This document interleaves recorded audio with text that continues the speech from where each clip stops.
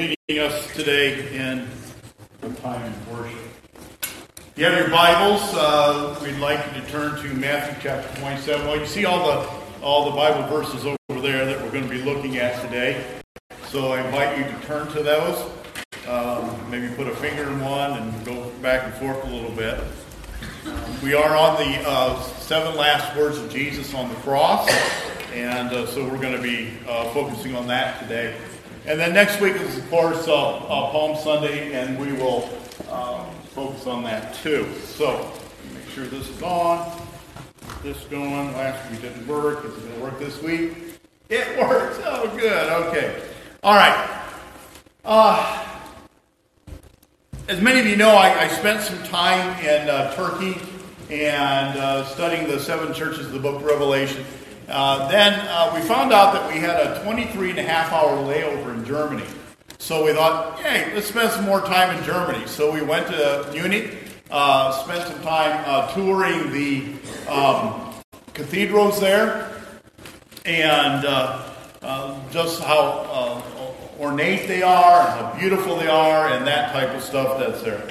And then we did figure, since we're there, that we were going to go and spend some time in a concentration camp. So we went to Dachau. And Dachau was the first concentration camp that ever was made. It was actually made in the 30s. And toured that. Now, Dachau was not graphic in all. I mean, normally you think of tours, you'll see piles of clothes and shoes and that type of stuff. It really was not graphic. It was just the idea of what happened there, and trying to imagine the massive humanity, and the massive humanity, and the electrical fences, and the ditches, and everything else that was there, and what happened.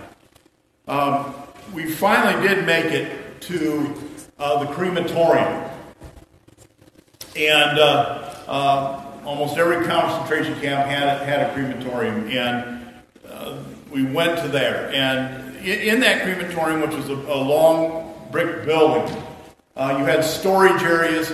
You did have the gas chamber, but the gas chamber was not used. It was one of those that was getting ready to be used, where they could put 100, 150 people in there, but the war got over with before then.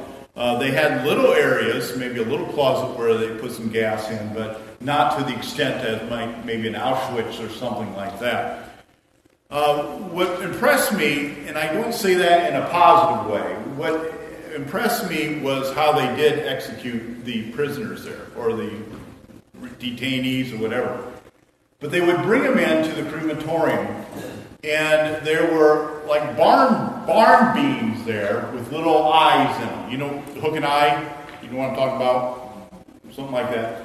And there they would string a rope, and they would hang them, and they would hang them about 5 feet from the crematorium.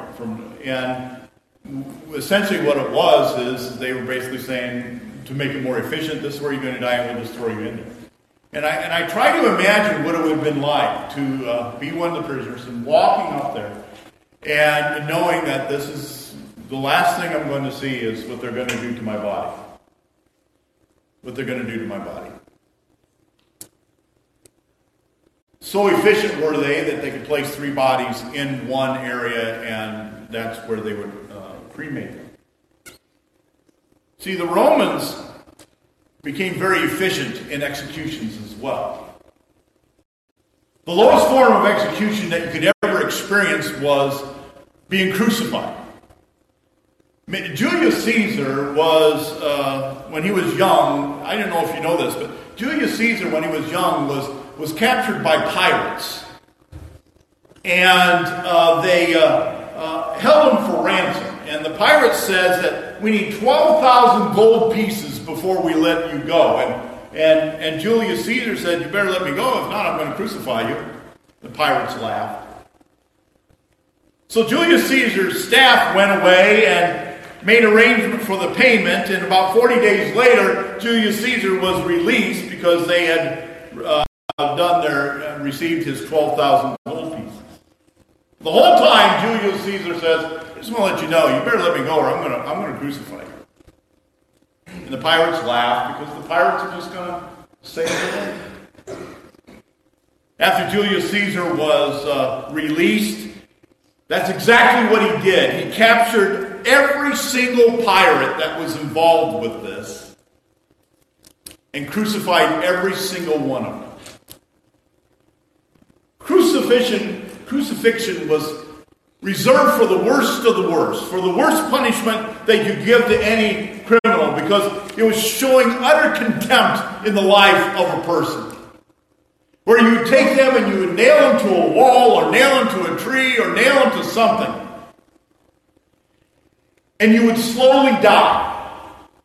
There are records of people who hung on the cross for 9 days before the infection and gangrene took over. And while they were on the cross, most of the time they were completely naked. And they would take the clothes or whatever was owned by the prisoners, and they would usually divide them up. And that's where you get where Jesus, when he was on the cross, and the soldiers divided up his garments. And as I said last week, here you have Jesus, the Messiah, hanging on a cross, totally naked, in front of everyone to see. And here's his mother, Mary, another woman, and probably John, was there. And I know if Polly was married, and it was our son David on the cross, I know she would never leave. And most likely, Mary never left the side of Jesus. And while Jesus was on the cross, hanging on, out of utter contempt, the Roman, or not so much the Romans, but the Jewish priests were trying to get a message to the people of don't mess with us, and by the way, don't change anything. We are the right religion.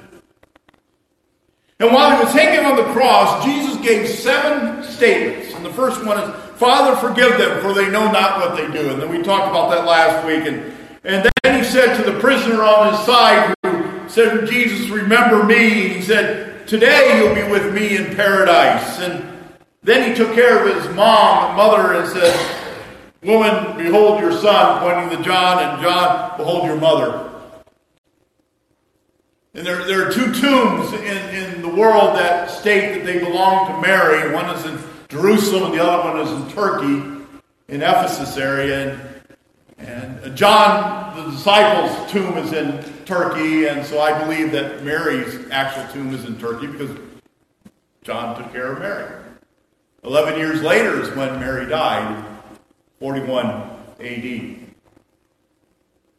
So Jesus is hanging on the cross, and Jesus is giving these final statements. Let me turn this on. Giving these final statements. And we want to go to 4, 5, 6, and 7 today. Number 4. So Jesus is on the cross, and he screams out, Eli, Eli, lama sabachthani, which is, my God, why have you forsaken me? So go to Matthew chapter 27. Okay? And let's read this. Matthew 27, verse 45. From noon until 3 in the afternoon, darkness came over the land. About 3 in the afternoon, Jesus cried out in a loud voice, Eli, Eli, lama sabachthani, which means, my God, why have you forsaken me? Such a heart-wrenching cry that was. I believe at this point, Jesus was experiencing hell, where the sins of mankind were placed upon him, where God the Father turned his back on him, where he was all alone spiritually. He was physically beat down, mentally mixed up, emotionally emancipated, and spiritually separated, and relationally ruined. Experiencing something that no human has ever done. Because even the meanest, cruelest, demonically possessed person still has some of the presence of God around them. And yet Jesus, the sin of mankind, was placed upon him, and God the Father, the Holy One, turned his back on Jesus.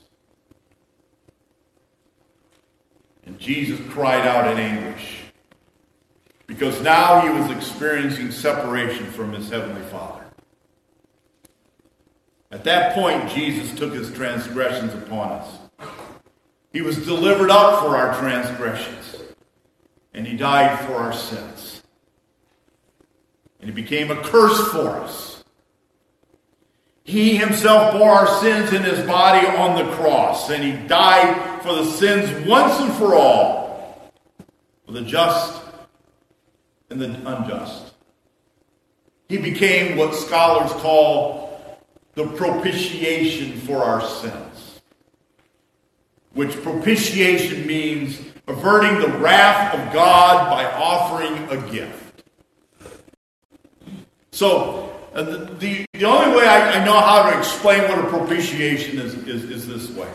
You go down 127, and you're doing 105 miles an hour up or down 127. And a police officer sees you and turns around, and his red and blue lights are now flashing, and gets right behind you and starts and pulls you over. He writes you a ticket, and you have to stand before the judge, and the judge pronounces a sentence that you have to pay a fine of $300 to $350. And you say, I don't have that money to pay the fine. And he says, and somebody in the crowd stands up and says, I will pay it for you. You deserve the fine. You deserve the punishment. You deserved all of that because you knowingly went 105 miles an hour up 127. But yet someone paid your propitiation, became your propitiation, and paid the price for you. That, my friends, is what Jesus became at that point. We deserve death. We deserve that punishment. We deserve to cry out, my God, why have you forsaken me? We deserve that, but yet Jesus is the one that took it for us. Those who hold to a Reformed theology basically say, at that point, he descended into hell. You know the Apostles' Creed? Creed is basically statements of what you believe. And in the Apostles' Creed, it says, I believe in God, the Father Almighty, creator of heaven and earth. I believe in Jesus Christ, the only Son, our Lord, who was conceived by the Holy Spirit, born of the Virgin Mary, suffered under Pontius Pilate, was crucified, died, and buried. He descended into hell, and on the third day he rose again from the dead. Notice what it says? He descended into hell.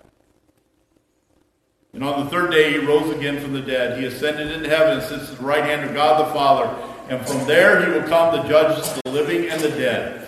I believe in the Holy Spirit, the Holy Catholic Church, the communion of saints, the forgiveness of sins, the resurrection of the body, and life everlasting. Amen. That descended into hell. Those who hold to a Reformed theology says at that point is when Jesus experienced it. So what are the lessons we learn? And the lessons are this. At this moment, Jesus became our sacrifice for our sins. He paid the price. At this moment, he who knew no sin became sin on our behalf. And he didn't deserve it. And at this moment, God the Father turned his back on his Son. And Jesus experienced hell. Then Jesus said this. That wasn't in there. Okay. So for those who did, another lesson is for those who did not know Jesus Christ, what Jesus experienced is what awaits them. But those who know Jesus, you understand this is the point where salvation was achieved. And then lastly is you can be secure in your salvation because Jesus paid the ultimate price. All right, now, then Jesus said this while he's hanging on the cross. He says, I thirst. Do you know at this moment 20 prophecies were fulfilled in Scripture? Do you know that? See, prophecies are for a reason. Prophecies point to who God is talking about. How do we know that Jesus is the Messiah? We know that he's the Messiah because prophecies pointed out who Jesus was going to do and be hundreds of years before Jesus even came into the existence in this world. And so, a prophecy is basically saying this is what to look for. It authenticates who Jesus is. And then a prophecy also is used in evangelism. Because Muhammad didn't fulfill these prophecies. Joseph Smith never fulfilled these prophecies. Mary Baker Eddy never fulfilled these prophecies. Jesus is the one that fulfilled them. And the odds of Jesus, of anyone fulfilling the prophecies that were found in Scripture is 1 to 1, I believe, with 100 zeros behind it. It's a Google million or something like that. Get our math teacher to tell me what that is.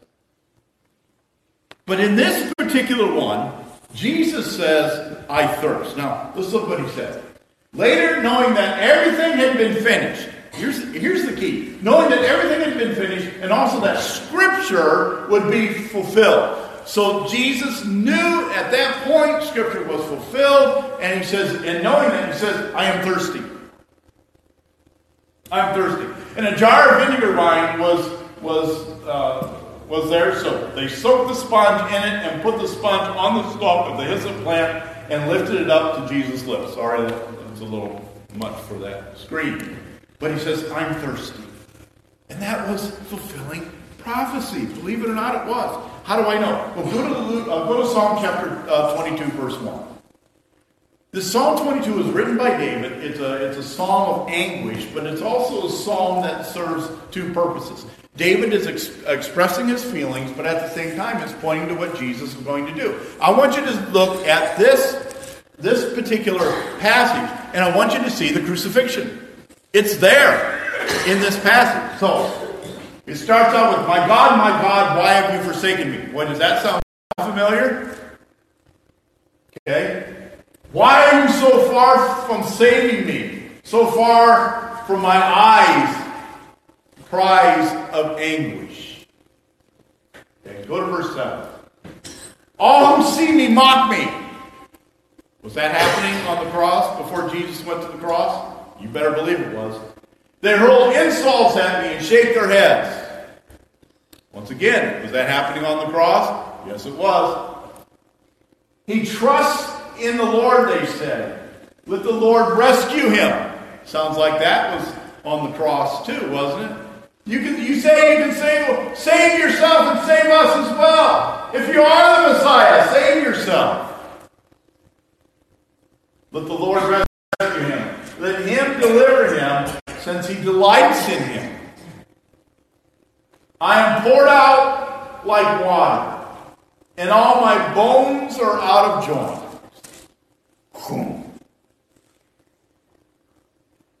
When you put somebody on the cross, you rip their bones from their joints.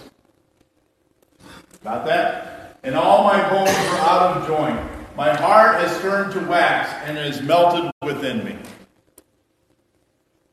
My mouth is dried up like potsherd, and my tongue sticks to the roof of my mouth.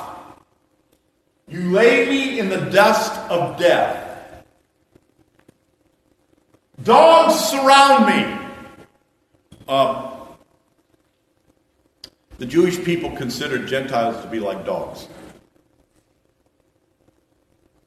This was written hundreds of years before Jesus came into this earth. A pack of villains encircle me. They pierce my hands and my feet. Man, how many prophecies are being fulfilled here? My bones are on display.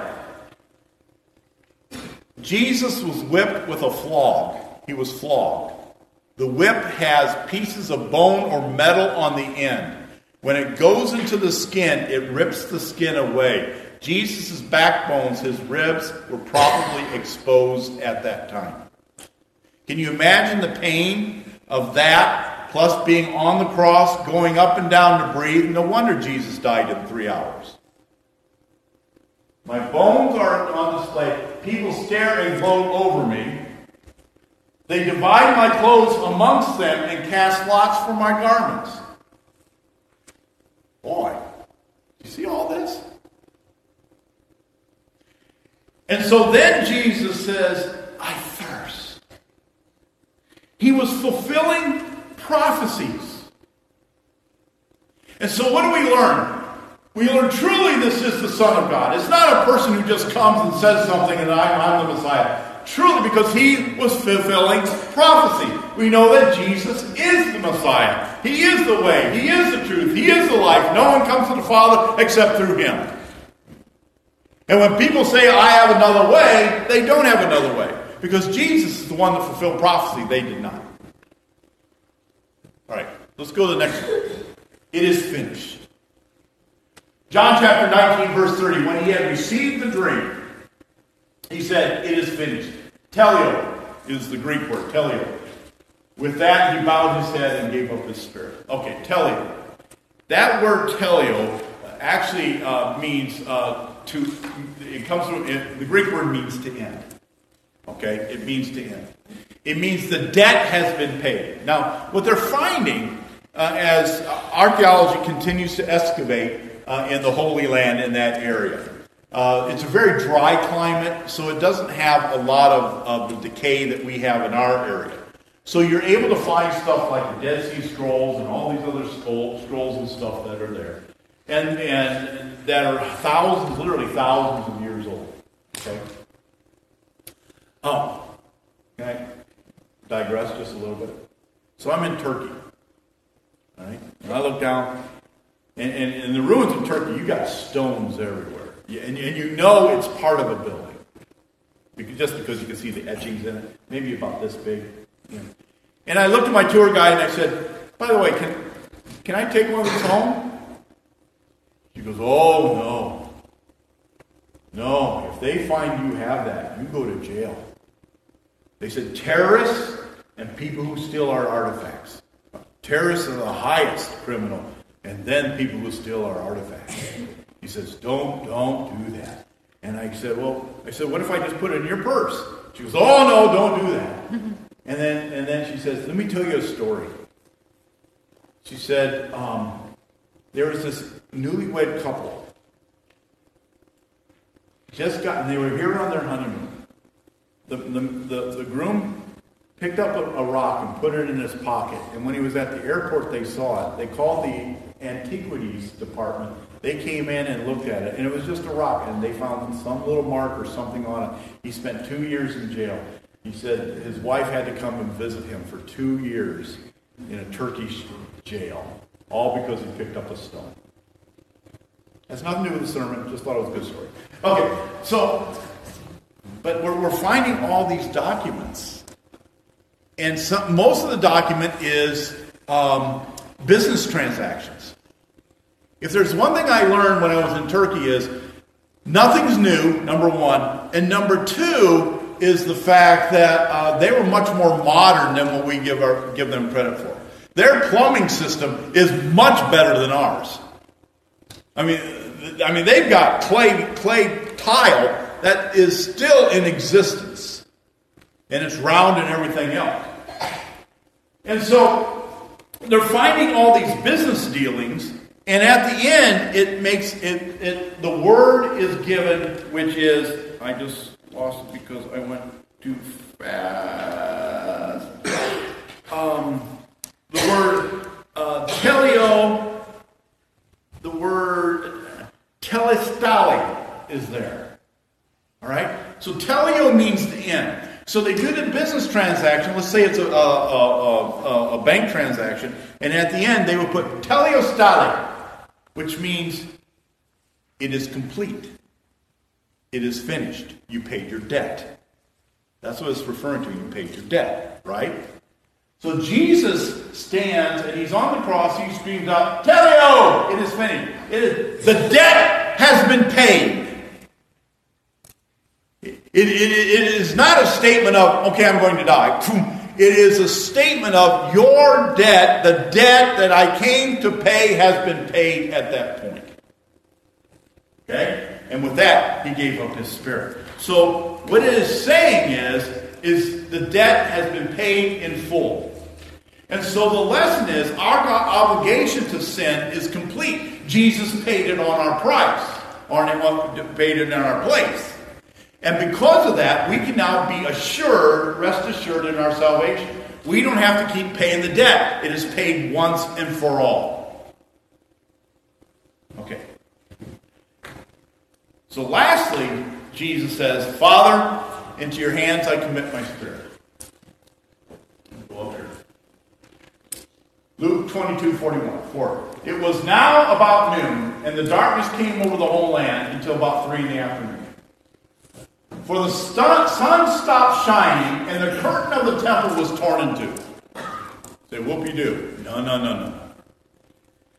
That curtain in the temple was massive. It took 300 priests to hang it. It was about 6 inches thick, if I remember right. I might be wrong on the dimensions. But about 6 inches thick. And it ripped from top to bottom, not bottom to top. So in order for it to rip, it had to be God that actually did it. That's significant. Because the symbolism there is there's no longer any division between God and humanity. We're back on the same level again. Okay, that's basically what it's saying. Okay. So, and then Jesus called out in a loud voice, Father, into your hands I commit my spirit. And when he had finished, he breathed his last.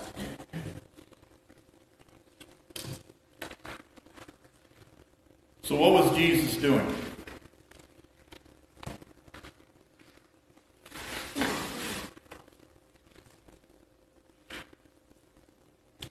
Well, I'll tell you what he was doing, because the last page of my notes isn't here.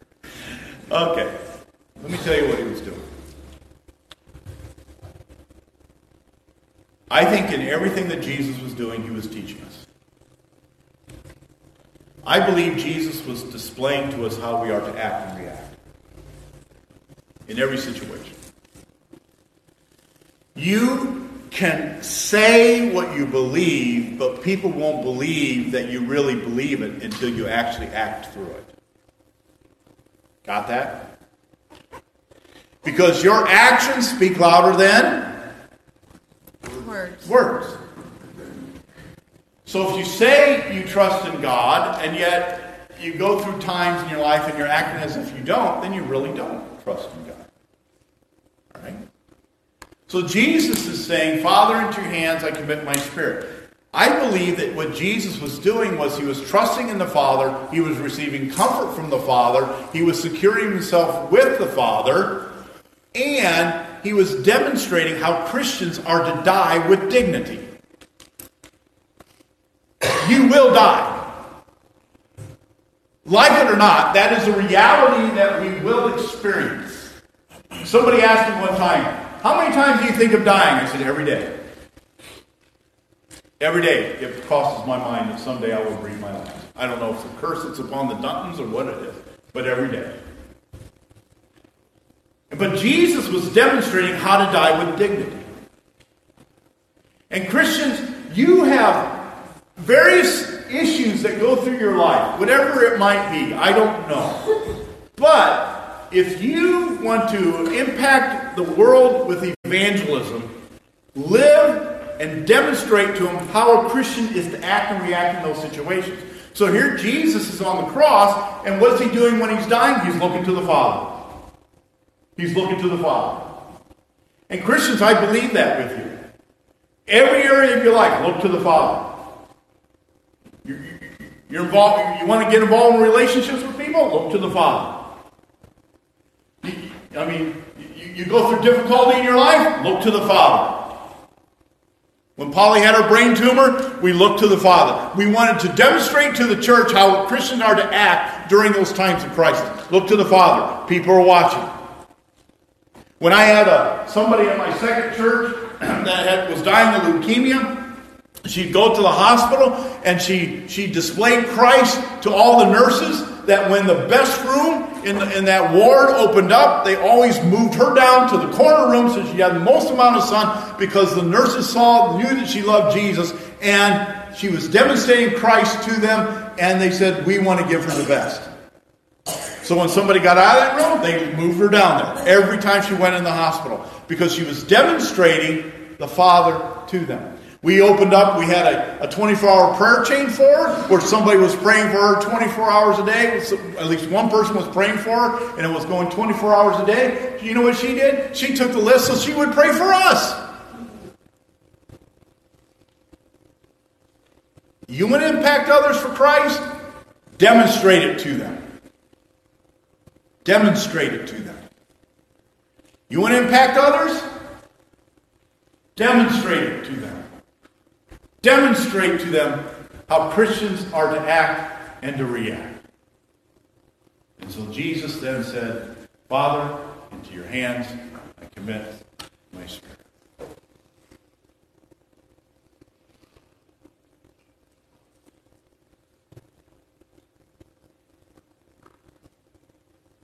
Those last 4 words teach us 4 things. 1, Jesus is the Messiah. 2, it teaches us that we are secure in our salvation.